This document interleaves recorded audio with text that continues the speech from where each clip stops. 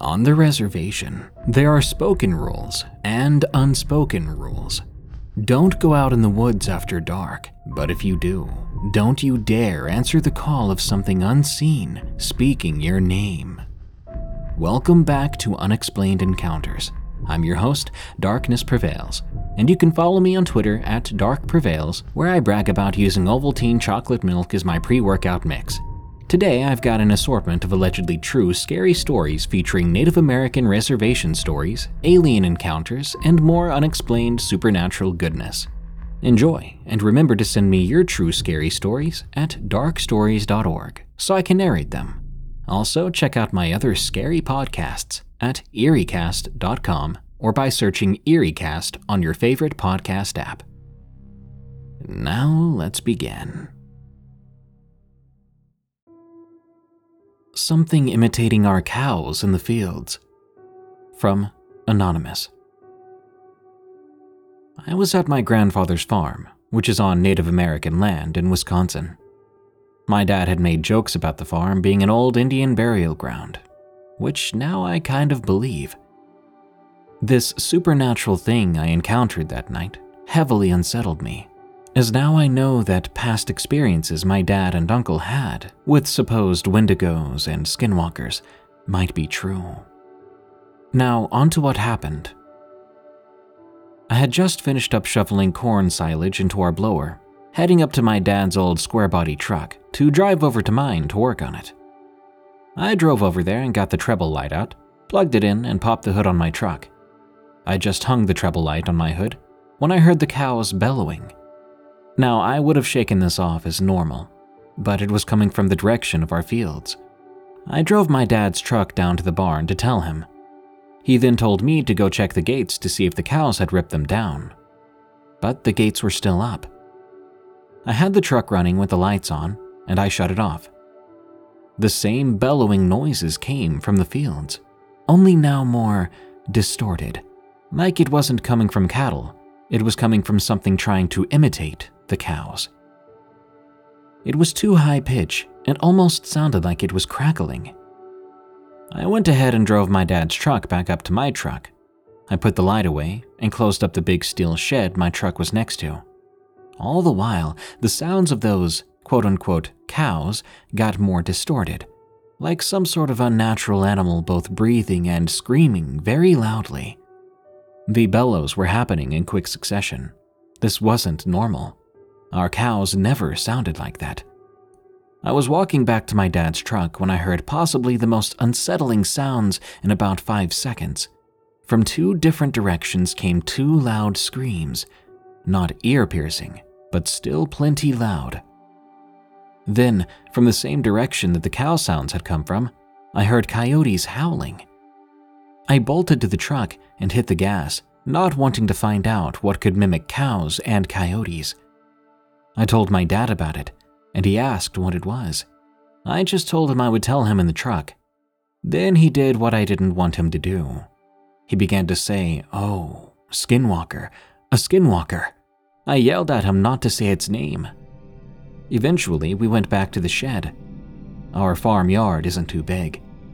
From the shed where my truck is to the barn can't be more than 25 yards. But eventually, we went back up there with my grandpa's truck. Once there, my dad swapped the receiver hitch so we could hook it up to a kick bale wagon that my grandpa was going to bring back to our neighbors in the morning. I didn't want to be there much longer, so this didn't make anything at all better. Now, what makes everything about this story worse is that we have these stereotypical tall cornfields. It's good for business this year. They're probably 12 feet high in some places, but I hate the fact that something could be hiding in there so easily. I'm sorry if the writing was sloppy, but I'm really shaken up by this, and I'm probably not in the right headspace. If I encounter anything more regarding this, I'll let you know. Now, if you're still wondering about what my dad and uncle might have seen, I can tell you here. The story goes that it was the early 2000s. My dad and his older brother were out cutting firewood around late fall or early winter. It would get dark around that time, around 4:30 p.m.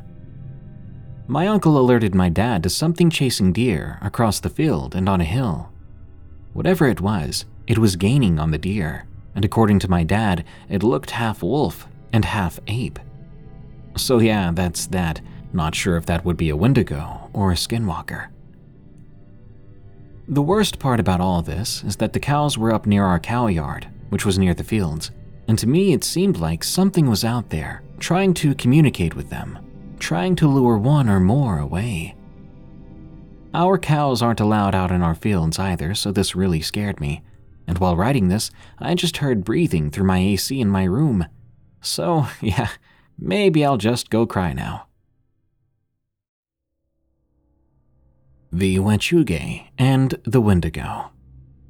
From Sea Spirit 81. I'm Native American. I've lived on a reservation my entire life. The res is surrounded by a thick blanket of pine trees, but after the first few meters, it thins out.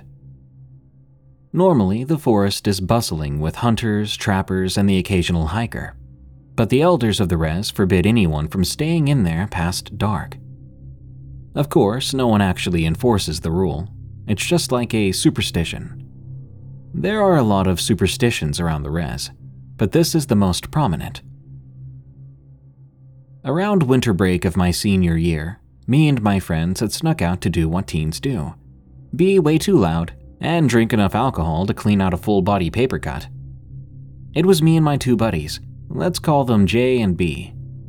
Me, J, and B were hanging out by an old rusty pickup that had been there since before we were born. It had broken down on the edge of the res and had been there ever since. We were having a philosophical conversation about the passage of time, since our adolescence was almost over, and soon we would spout into responsibility. We had nearly polished off the bottle when, out of nowhere, a squad car of all things began to round the corner. Now, we were 18, which is 1 year away from legal drinking age in Canada, so naturally, we took off. We ran straight through the woods. I wasn't thinking about the warnings that had been drilled into me since childhood. I was thinking about what my dad would do to me if he found out what I was doing out here. While I tried to keep track of my surroundings and not throw up at the same time, I quickly lost track of B and J. I stopped in a clearing, grabbing my knees to catch my breath. In between gasps, I let out an audible, "Dang it." While my eyes adjusted to the newfound darkness, I tried to look around to see where I was. Suddenly, it hit me. Reality set back in. I was in the woods, in the dark, halfway to passing out, and based on my surroundings, I was lost. I'd run track in high school, and although I never got any medals, I was still pretty darn fast. But even in my intoxicated state, I knew that I should not have been able to run out of sight from the res. Just as that sobering reality set in, I heard something that made my nausea worse. From maybe 30 feet next to me, in the brush, I heard my own voice, but it wasn't exactly me, if that makes sense. It was more like I was talking through static. Something out there had repeated my words. Dang it, dang it. Just as it said that, the forest was met with complete silence. I stood there, shocked. I thought, or rather hoped, it was just one of my friends, but that thought was quickly extinguished when the thing repeated. Dang it, dang it. Exactly as it had before. I didn't think about running. I knew that if I did, this thing would chase me. At least, that's what I thought it would do.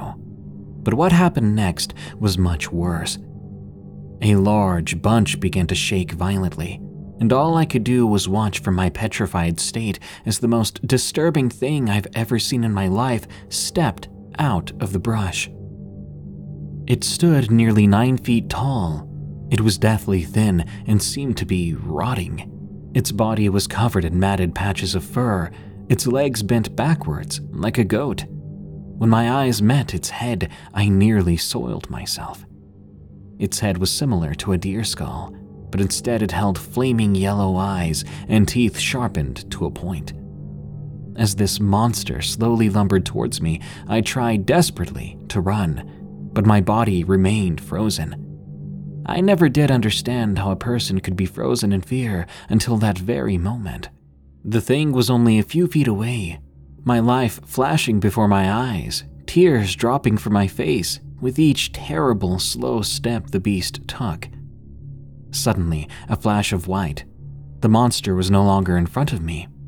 It took me a second to even realize the thing was gone, but when I did, I looked over to see where it was. Now it was lying on the ground, and on top of it was what looked to be a pale man. At least I thought it was a man. What I saw had ungodly pale skin, thin ribs, and stretched limbs. The thing on top the creature's chest was clawing and kicking and screaming at it. God, that screaming. It echoed throughout the woods. It only took about 4 seconds of that screaming before my motor skills finally came back to me. My mind was screaming at me to run. It didn't matter where, just away from these two abominations in front of me. I ran for 20 minutes straight without stopping until I came to the highway that led to the reservation, and once I got there, I threw up on the pavement. It took another 10 minutes to walk to the res, and the entire time I was terrified that those things would come back. When I got home, I realized I'd lost my keys, so I banged on the door until my dad came to answer it. I must have smelled pretty bad, because the first thing he did wasn't punish me. Instead, he looked concerned and asked what had happened. I was too tired, so I just passed out on the couch. When I woke up, I finally explained myself with a lie, telling him some bogus story about a bear. There is a bit of an epilogue to this story. A few days later, I asked around. I had questions that needed to be answered. I asked about who I should talk to for spiritual guidance. Everywhere I went, I was pointed to one lady, an elder in the center of town. I came to her and we spoke in her living room. I asked her about the things I saw, and this is what she said. She told me of the Wendigo and the Wechuge, two spirits similar in nature. The Wendigo is a spirit that can take over your body when you partake in the eating of your own kind. It will turn you into a ferocious creature that craves nothing more than raw flesh. A Wendigo's skin is said to be resilient. They can mimic voices almost perfectly, but they're ruthless and cunning. A Wendigo will do anything to get its prey, except compromise its hidden nature. A Wechuge is a spirit of vengeance. When a weak person becomes strong and uses his strength to pick on the weak, they will become susceptible to the Wechuge. This will turn them into a deer-skulled, goat-legged creature, which lives to humiliate. They look to kill people in humiliating ways, like mocking them with their staticky voices or using their claws to mark their body. Wechuge have weak skin but heal quickly. They will always eat a portion of their victims as a sign of dominance, but their host can still be persuaded. Whereas when a Wendigo takes over, it can control the victim in whole. But even if you can reason with a Wechuge sometimes, they're not likely to listen. When the elder finished telling me this, I asked, "Which do you think won?" And she told me this: "Both are fast, strong, and cunning, but the Wendigo is more so. A Wechuge's wrath is no match for the hunger of a Wendigo." This episode is sponsored by The Dead Files from Travel Channel. If you're listening to anything on the EerieCast network, odds are you love ghost stories. That's why I think you'll love The Dead Files from Travel Channel. Join hosts Amy Allen and Steve DeShavi as they investigate paranormal activity haunting real people and homes across the US. Each host offers a unique and exciting perspective for every case. Amy is a medium, seeing and speaking to those who are no longer in the world of the living. And Steve is a retired homicide detective who uses public records and witness testimony to piece together the history of the haunted location. Each episode of The Dead Files features a different, real haunting to possibly help the family struggling with its effects. One episode on Falconer, New York, deals with a family who keeps waking up with scratches and bruises. They frequently witness a shadow figure lurking around their home. Amy and Steve receive their call and investigate, with Amy using her strength as a medium to understand who the presence is coming from and why it's so angry, while Steve, separately, researches the history of the home, only to discover several previous residents who lived at the home died, confirming Amy's own findings. After their investigation, Amy and Steve must conclude with whether the house is safe to remain in, or if it's time to get out. I really love the differing perspectives and skill sets between the two hosts, and I think that's why The Dead Files is a must-listen podcast for any fan of the paranormal and supernatural. Listen to The Dead Files wherever you get your podcasts. Pulling up to Mickey D's just for drinks? Oh yeah, that's me. Nothing extra, just perfection and a straw. Coming in hot for the coldest cups on the block. Because there are drinks. Then there are drinks from McDonald's. Mix things up with any size lemonade or sweet tea for $1.49. Perfect with our classic fries. Price and participation may vary. Cannot be combined with any other offer. Ba-da-ba-ba-ba. I was a skeptic. From Sanderson 550. I recently started backpacking, but the adventure got stale. Not that I didn't have fun with it, but it just stopped scratching that itch. Soon I found out about stealth camping. That was more promising. Note from the narrator here, stealth camping is where you camp outside of designated camping areas, sometimes in places where you're not allowed to be camping and without permission. Anyway, back to the story. After a few stealth camps under my belt, and all my friends being impressed by my latest cemetery campouts, I knew I was onto something. One night after leaving the bar, I decided to sneak down to an area owned by the city. It was part of a park near the river. My plan was simple. Hike down to the park, move toward the river, find a clear spot, and set up my bivvy for the night, and leave before dawn. So far, everything was going as planned. I curled up in my sleeping bag and looked at the sky. It was a perfect night. No one knew where I was. I felt so free. Before long, I was dozing off to the music of crickets, frogs, and cicadas. At some point, I woke up. Nature was calling, but then something else actually called out. Steve. Someone had said my name. But who and why? No one knew I was here, as I said before. If anyone needed me, they would have texted my phone or called me. I ignored it while I took care of business. Then again, a voice not quite male and not quite female, but just enough to confuse me, called out again. Steve. My mind raced back to all the stories I've been told. Then a certain lesson I'd been told as a child took hold of me. I acted accordingly to that old rule to never answer if something calls your name in the woods. It made sense now. Years of mockery have now faced me. Years of laughing at superstition have now offered me hope. Years of hearing how to deal with the unnamed that calls you in the night would save me. I obeyed what the elders of my youth instructed. I did not answer those calls. I ignored them as best I could. I crawled back into my sleeping bag and bivvy and held on until dawn. Eventually, I heard crows and I saw daylight. I crawled out and packed up and got the heck out of there. I now believe. Don't go in the woods at night. Don't whistle at night. Don't answer if it calls your name, and never speak its name. I only needed to obey one of these rules this time. I added the rest for those who might mock but need them later, just as I did. The Boy with No Eyes. From Caribou, 1996. The time in my life this story took place was not a good time. A couple of years before this, I had escaped an abusive relationship with my ex, who was a sociopath.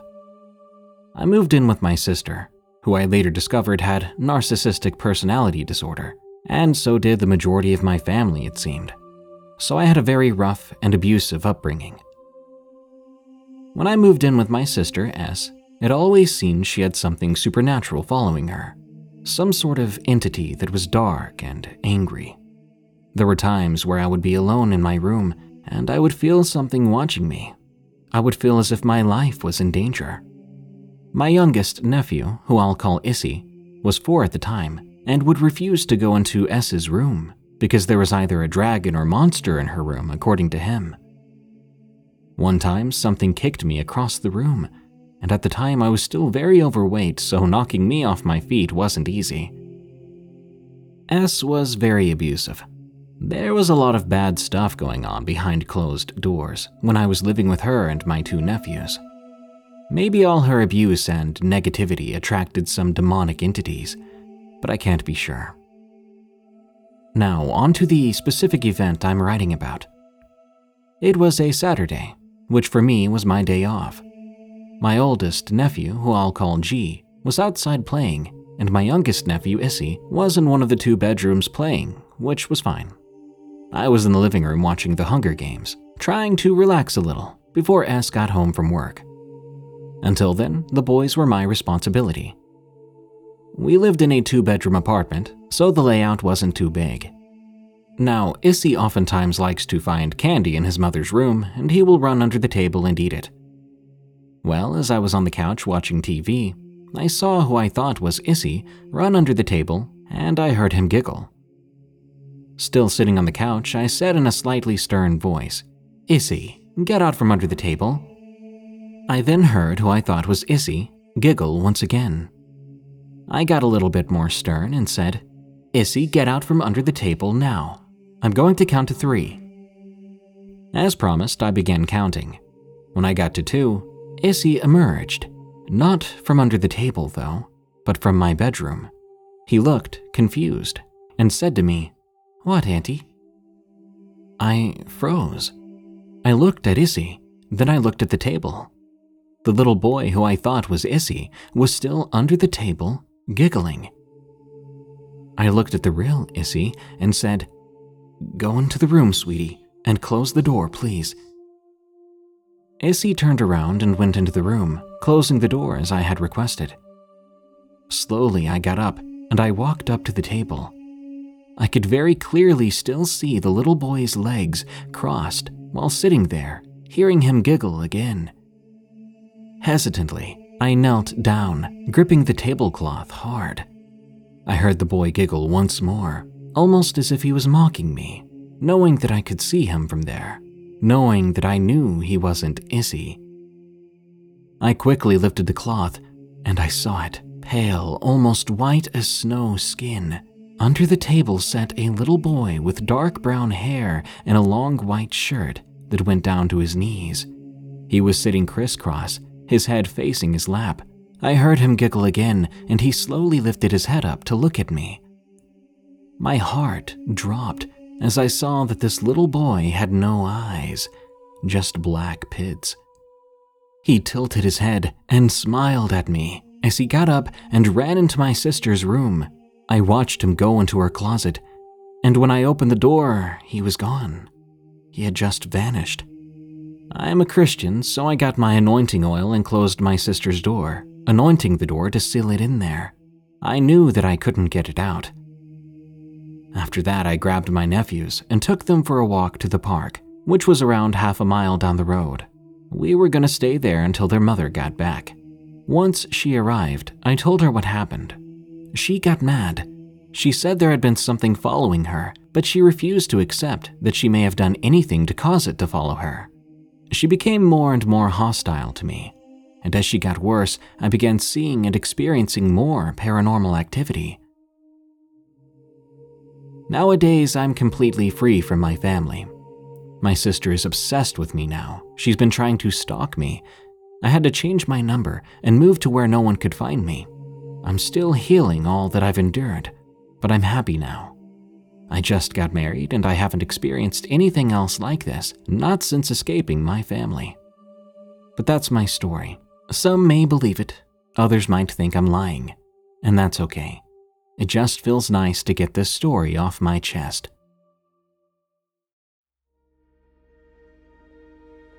Ghost Story from Jellybean XX.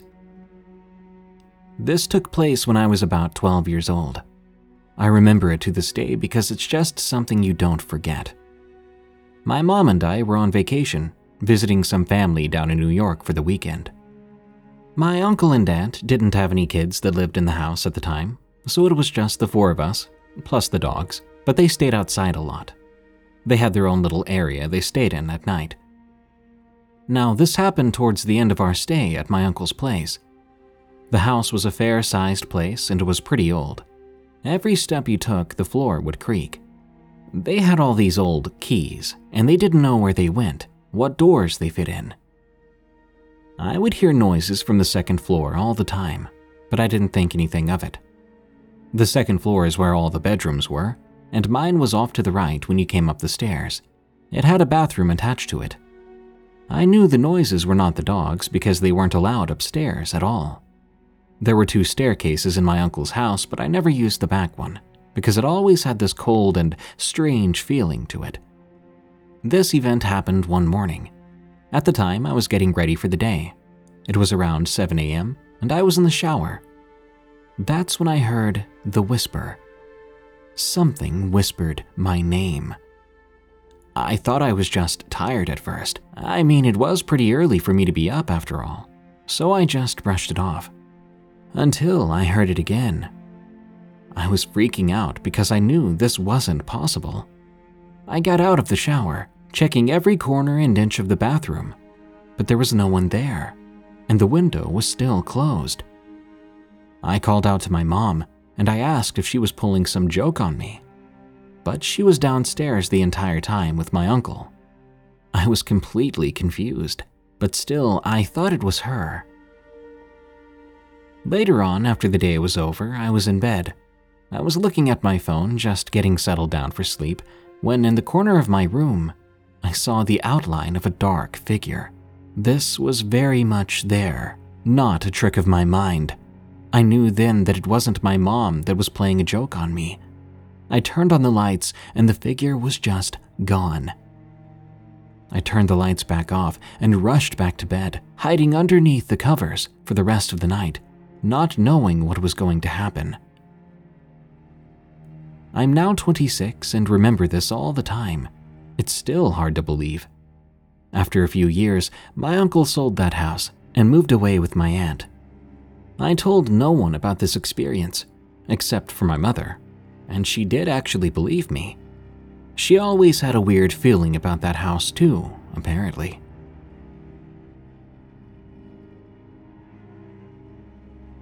Basement Mystery from Vladimir. I've only ever had 3 possible supernatural encounters, all of which I've convinced myself was just my mind playing tricks on me, due to the circumstances surrounding them. My first so-called supernatural experience was in July of 2005. I was 12 back then. My father had gone to work one day while my grandmother took my younger sisters to run errands. It was just me and the family dog then. It was summer break, and since I didn't have school, I wasn't sure how to spend my time just yet. After making some breakfast for the dog, I booted up the PlayStation 2 and began playing Kingdom Hearts. While dying to an enemy because Donald wouldn't heal me, the hair on the back of my neck stood up. I could feel eyes staring daggers into my back. Quickly turning around, I saw no one.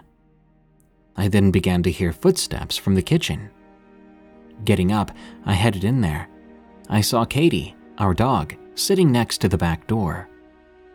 Assuming what I'd heard was just her, I calmed down.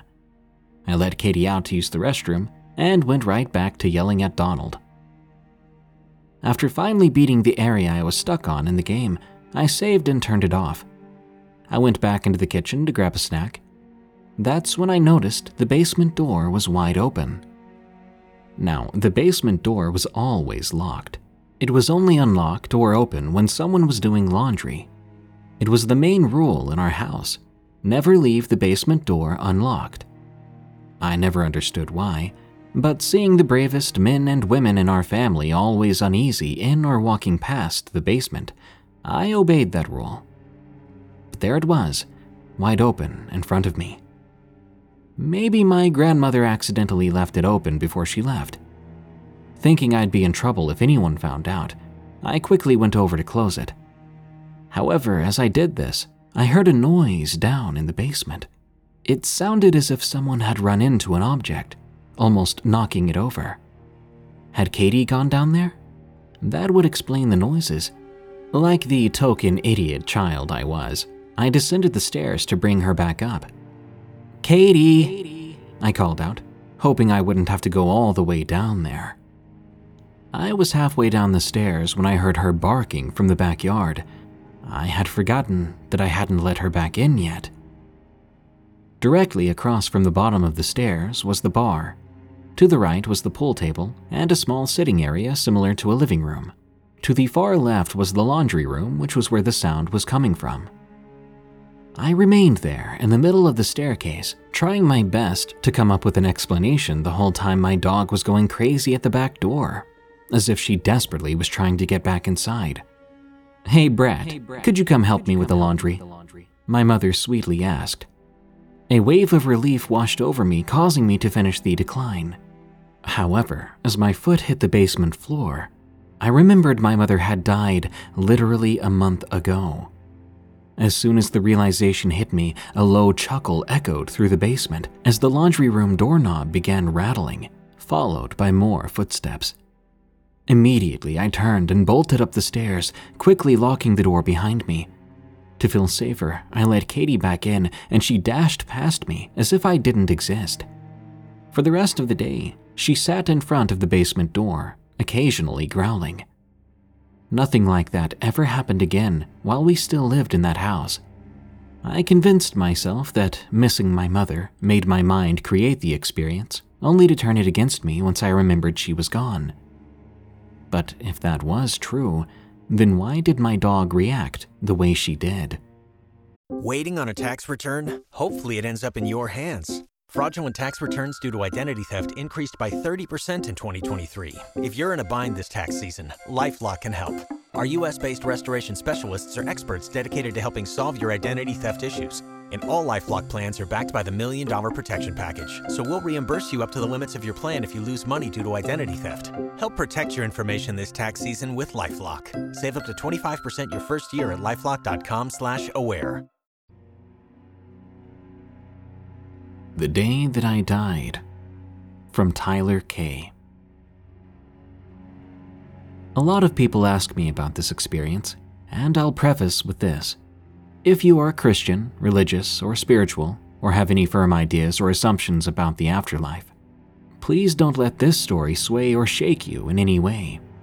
I personally don't believe in anything, so I think that's why things played out the way they did. A few years ago, my body gave up on me. I was suffering from a condition called diverticulitis. It's a digestive disorder that causes small pockets in your digestive tract. In my case, they were located in my colon. I had this issue and some abdominal pain for quite a while, before I even knew what it was. After a bit, it came to a head. My bowel ended up perforating, and I went septic and then necrotic. For those unfamiliar, this basically means my colon was so sick it was eating itself. I was put into immediate surgery, where I unfortunately died for 2 minutes and 19 seconds. In that span of time, I was somewhere else. I was floating in an endless span of darkness. I was warm though, a pleasant pressure pressing in on me from all angles, like a weighted blanket. I was happy. Then in all but a moment, I snapped back. I felt myself land back onto the cold, hard metal table. Over the next few hours, I slowly came in and out of consciousness. Apparently, at one point, a nurse was trying to put a CPAP on me as my oxygen intake was very low. Instinctively, I punched her right in the chest. If you're reading this, I'm sorry, I have a huge issue with things touching my face. After I fully awoke, there was someone in my room. She sat in the chair facing away from me. I tried calling out to her several times. I assumed it was my mother, but the figure never moved, never responded. Eventually, I started to get drowsy again. It's amazing how much surgery really wears you out. Through half-closed eyes, I watched the figure stand up and walk over to me. No, not quite walk, more like glided over to me, as if its feet never touched the ground. Within a few seconds, it closed the distance between us and leaned over me. I wasn't able to distinguish any features, no mouth, nose, or eyes, but it did have a soft glow about it. "Shame, I really wanted you," it whispered. I couldn't tell if its tone was sad, disappointed, angry, or nonchalant. I let out a breath I didn't know I was holding in. I was about to respond when the overhead light suddenly flicked on. In the 5 seconds it took me to look at the person entering, registering it was my mother, and looking back in the direction of the figure was gone. There are many possibilities of what this could have been. I'll be the first to admit that I was on heavy medication, so it could have been a hallucination. It could have been a ghost that found me while I was in between places. Heck, it could have even been an angel. All I know is that it was soft and gentle, bright yet terrifying. I've not seen anything like it since, not that I particularly want to. Even if I don't in this lifetime, what I'm curious about is this: what if it was waiting for me? Is that creature what I have to look forward to? Will it be what I can expect to greet me at the end? These questions are what terrify me more than anything.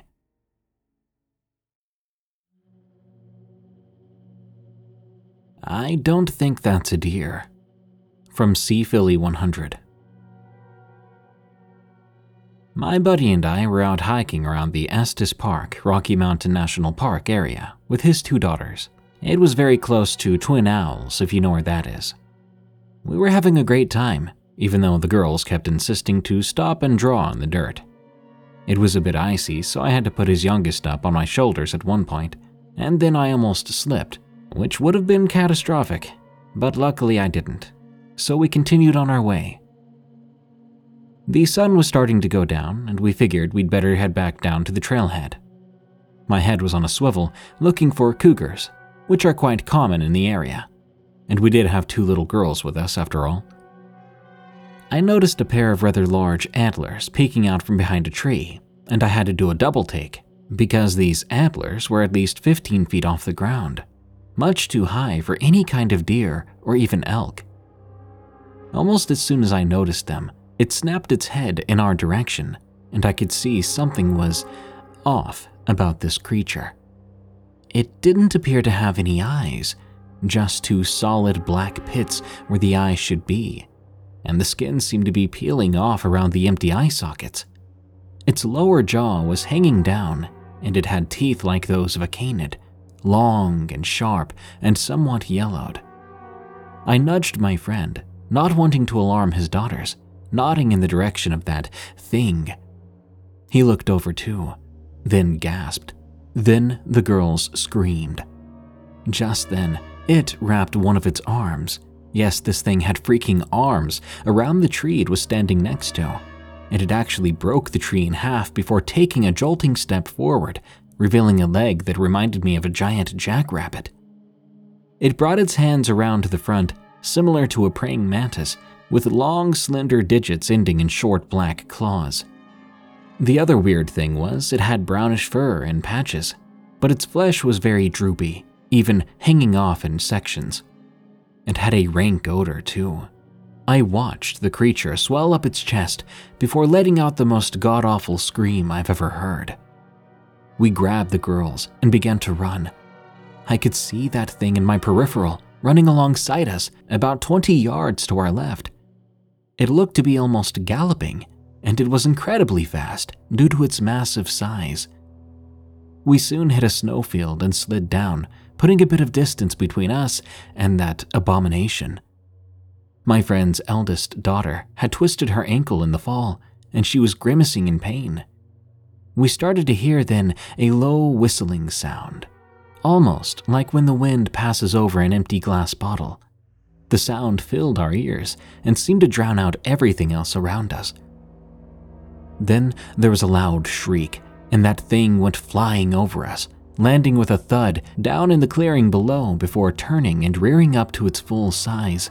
At that point, I'm not ashamed to say I think I might have just soiled myself, and we all screamed. It looked at us before slowly walking towards us, still holding its hands in that creepy praying mantis position. Even if I had a gun, I don't think it would have made a difference. This thing was easily a solid 400 or 500 pounds or more, a true apex predator. It let out a low and guttural growl, and I felt paralyzed from fear. People talk about infrasound as a hunting technique utilized by large cats to subdue their prey, and honestly, it felt a lot like that. It walked right up to us, and I nearly puked just from the smell. The creature sniffed the air around us. None of us could move a muscle. We were caught like deer in the headlights, unable to move, unable to utter a sound, unable to even breathe. It reached out one of its long, bony fingers toward my friend's youngest daughter, and I swear I thought I heard the thing whisper, "She's perfect." In that moment, something must have snapped in my friend, because he went into action, swiping the thing's hand away from his daughter before grabbing onto its antlers and yanking them to the side, which didn't do much, but it did crack one of the antlers in half.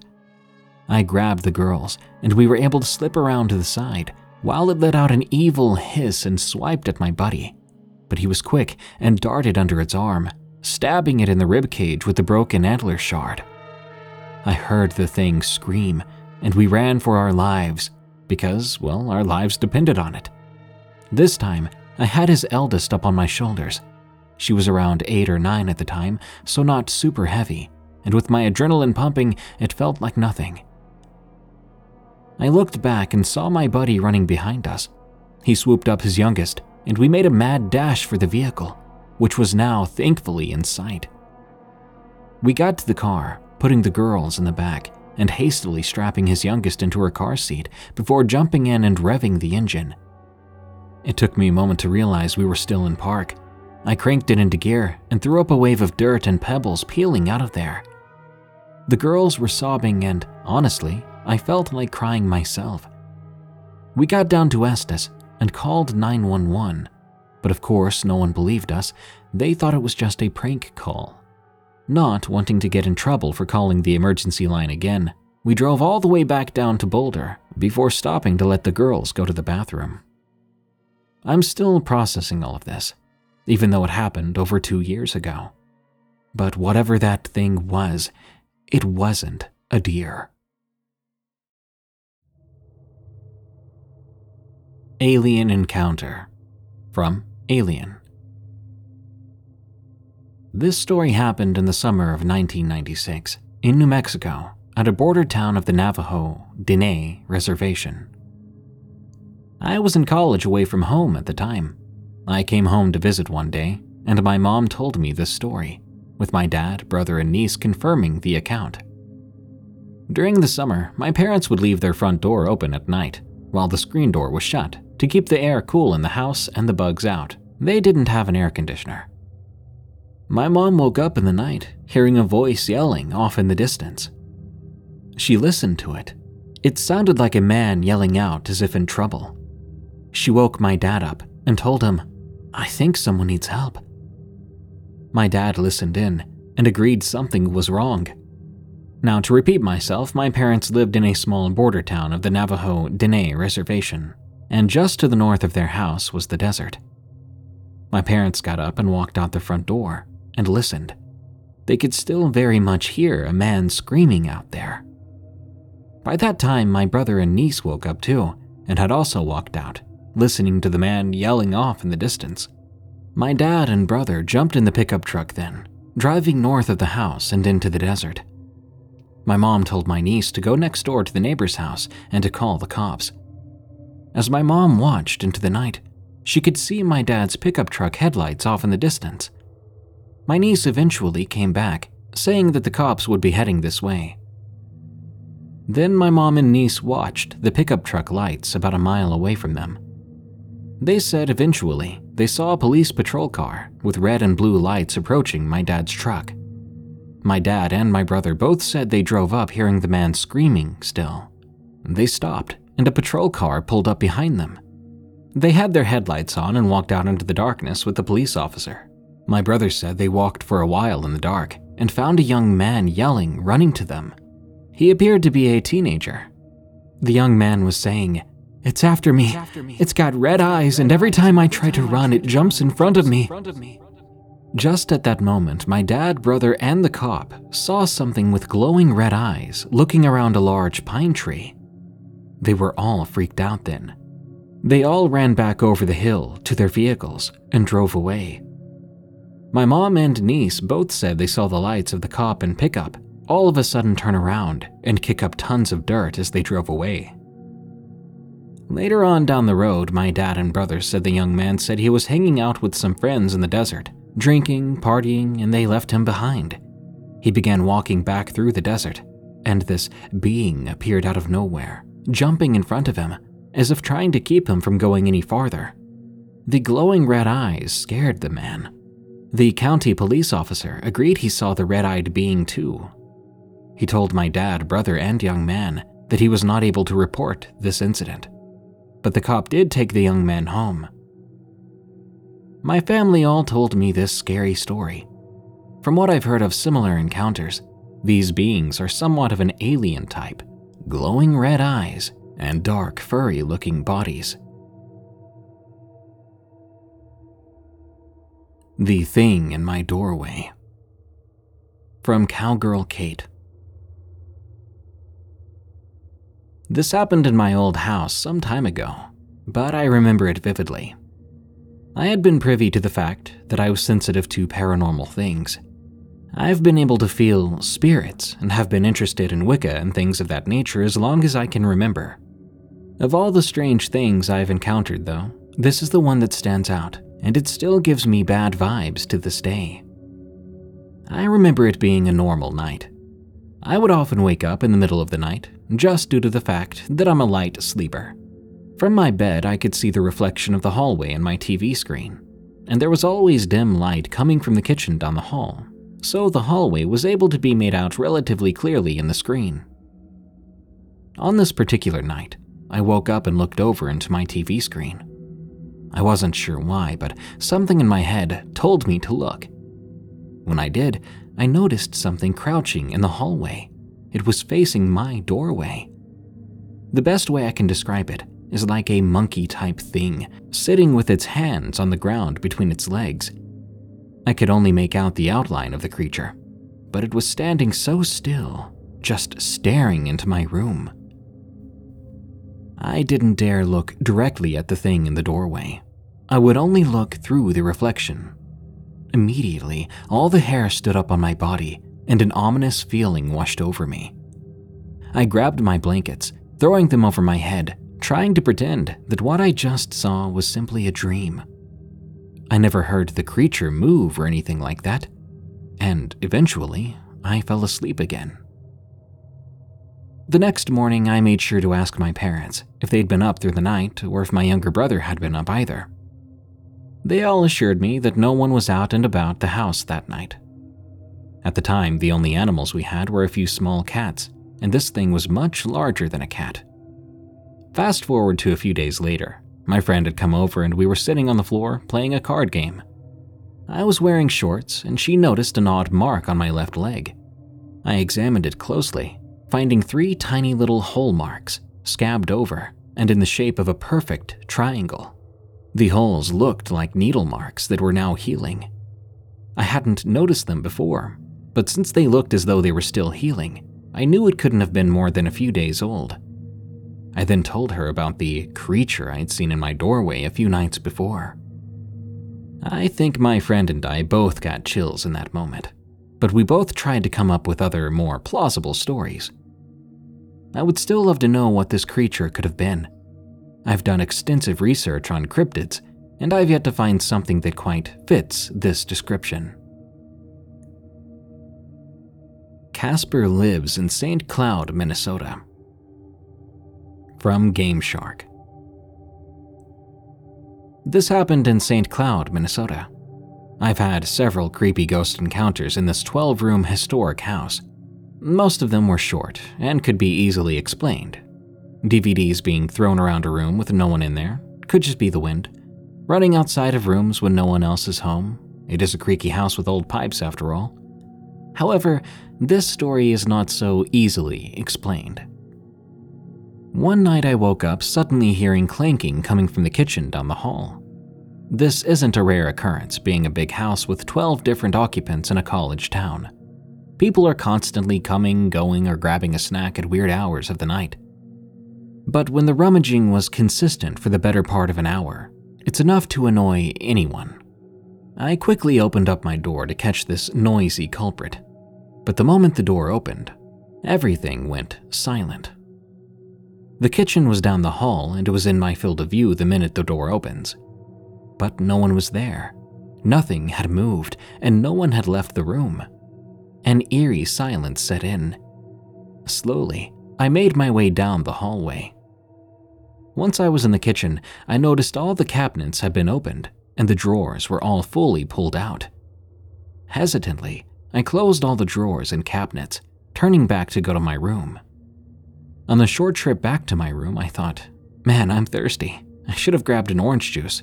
Oh well, I don't feel like turning back now.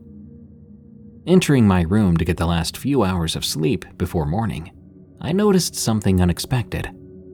My orange juice was sitting on my desk, cold. I never went to go get that orange juice. I was horrified and shocked. It had to have flown past me while walking back to my room or just apparated out of thin air. That's when I noticed a man in a brown trench coat in the corner of my room, just staring at me. He didn't look malicious or vile. He just stood there. After a few uncomfortable moments, I picked up my orange juice and said, "Thank you," after giving the cheers motion and taking a swig. The door shut slowly behind me, and as I looked to watch it close, I turned back again and the brown man had disappeared. Since then, the ghost has been dubbed the Brown Man. There were several other stories, such as people handing the Brown Man beers at parties, only for him and the beer to disappear, and searching a room for keys only to hear the keys drop on the bed the moment someone left the room. So thank you, Brown Man, for showing me that not all ghosts are bad. I felt a foreboding presence that froze me as I slept. From Demon Creep. This small sequence of events happened when I was around 13 years old, roughly 17 years ago now. I was raised in a highly religious household, so my young mind was often filled with the idea of devils and demons lurking around every corner. This feeling was compounded after my older, more rebellious brothers decided to bring home a Ouija board one day after school. They knew my mother was going to be out of town for work much later that night, and they wanted to give the Ouija board a try. They had set it up on the floor of our living room and had begun playing with it. I refused to participate, as I was heavily superstitious. All in all, nothing too eventful happened beyond my brothers accusing the other of moving the planchette. Neither admitted to it, and so the Ouija board was then thrown away. I'm not sure if it was my young paranoid mind at work, or if it was something more, but the entire time they interacted with that board, I felt my neck hair standing on end with an overwhelming sense of dread attached to it. I tried to brush off that fear, but I was unable to shake it. Eventually, it all led to nightmares, and later, consistent bouts of sleep paralysis. In my room, I had one of those closets built into the wall, slightly raised off the floor with paneled doors. If they were left open at night, the interior of the closet was pitch black, and that freaked me out. I always closed the closet and latched it, so as to help me sleep since my bed faced the opening. Here is where my worst experience occurred. One night, after nearly 4 or 5 days of consistent sleep paralysis, I suddenly woke up, feeling waves of menacing fear hit my body and a heavy weight pushing on my chest. I couldn't move at all, try as I might. My eyes darted to the closet then. Its doors were open, and I could see almost nothing inside, But the longer I looked into that darkness, that blackness, the more scared I became. That's when I saw it. Just inside the blackness of the closet, I could see a faint outline, long, slender limbs, and a lumpy-shaped head. The worst of it was what appeared to be a set of red eyes glaring at me. When I locked eyes with them, the weight I was feeling on my chest and body became more intense. I remember trying to scream as loudly as I could, but all that came out was a choked-sounding moan. When I thought I couldn't take it anymore, I woke up. I could move again. I was absolutely drenched in sweat, breathing heavily. I looked at my closet, and I could see it was now closed, just as I left it. After that night, I never had another bout of sleep paralysis quite like that ever again. When I think back to it, I never know if it was real or not.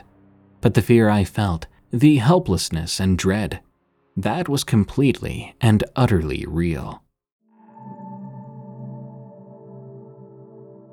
The Thing Behind My Greenhouse, from Jude W. This happened in the autumn season of 2019. Now, in the living room of our house, we have our couches set against a big window, facing away from it. When you open the back door, the first thing you see is an old carport, about 30 feet in front of the door. Then off across your left is a small greenhouse about 50 feet away from the house. There's a juvenile oak tree about 5 feet behind that greenhouse. The house is old and small, as are the windows, so we can hear mostly everything that goes on outside. It's not very pleasant, truth be told, but we make do. My mother and I were sitting on the couch one evening. It was about 9 o'clock at night. I was on my phone, and my mom was watching TV. Since it was autumn, all the leaves from the trees had fallen onto the ground. We have a 25,000 square foot yard, and the most trees on the entire block, so the grass was almost blocked out by the sheer amount of leaves we had. So we're just sitting down, minding our own business, when we begin to hear the leaves rustling about. I don't think too much of it at first. After all, where we live is a pretty windy place. Then, clear as day, I hear running. Something with 2 legs was running through the leaves at an alarming pace. I looked at my mom to be sure I wasn't imagining things, and sure enough, she looked horrified. Now, she's an incredibly tough woman who fears nothing, but to see her looking scared, that scared me more than the thing outside. I grabbed a knife, and my mom grabbed her gun. We opened up the back door and turned on the porch light. Nothing, just pitch black. All our trees hide any form of light. We stepped outside and looked around us, using whatever light our phones allowed.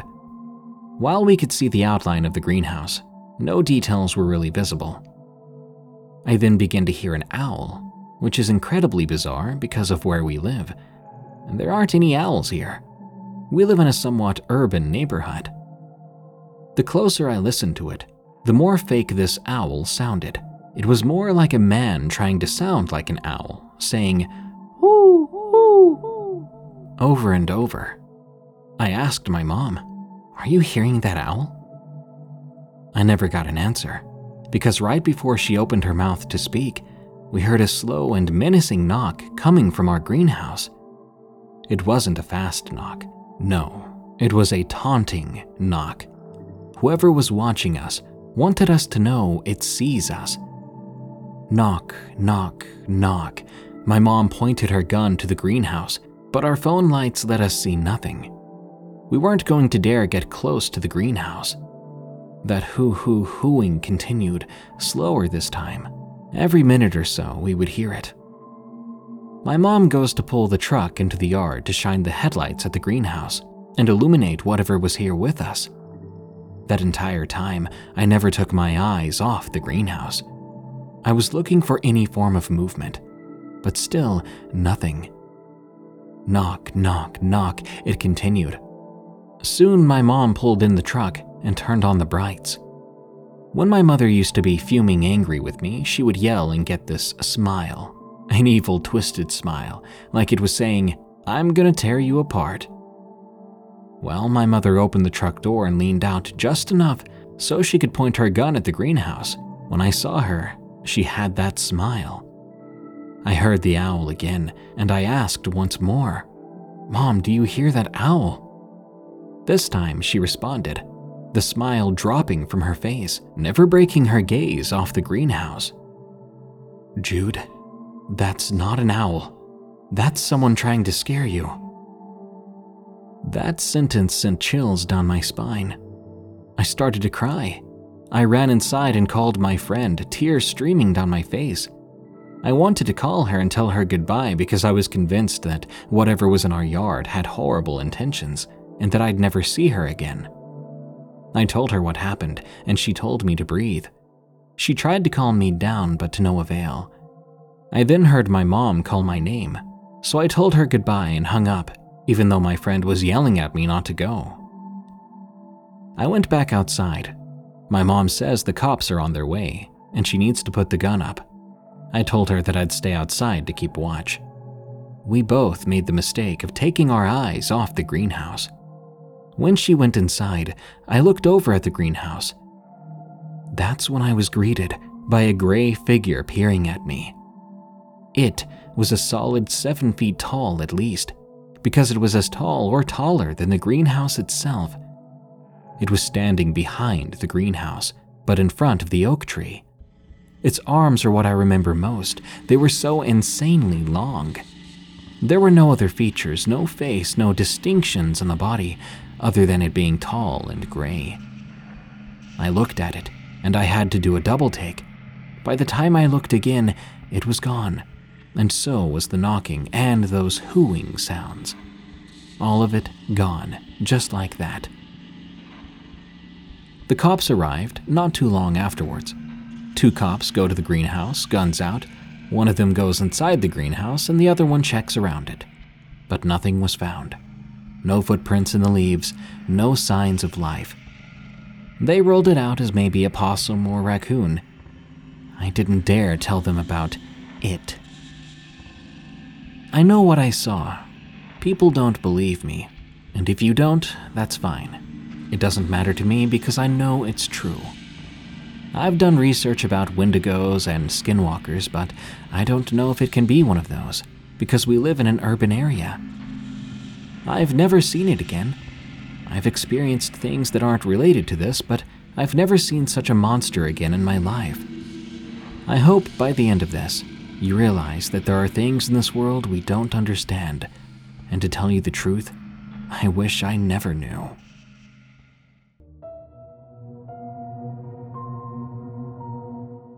Thank you for listening to another unsettling episode of Unexplained Encounters. You can send us your story to have it narrated on the show at darkstories.org. Unexplained Encounters is an EerieCast original series. You can find other horror-themed podcasts at EerieCast.com, such as Redwood Bureau, a fictional anthology series, Freaky Folklore, a documentary-style series about myths and cryptids around the world, Destination Terror, a show about the most haunted places, and Tales from the Break Room, another show I host all about the scary things that happen to people at work. Again, that's EerieCast.com. By the way, if you want fewer annoying ads and you want to support what we do, consider going to EerieCast.com/plus to sign up for EerieCast Plus. That unlocks all our podcasts with all but host-read ads removed. Until next time, stay safe out there and stay creepy, because this world is a strange one.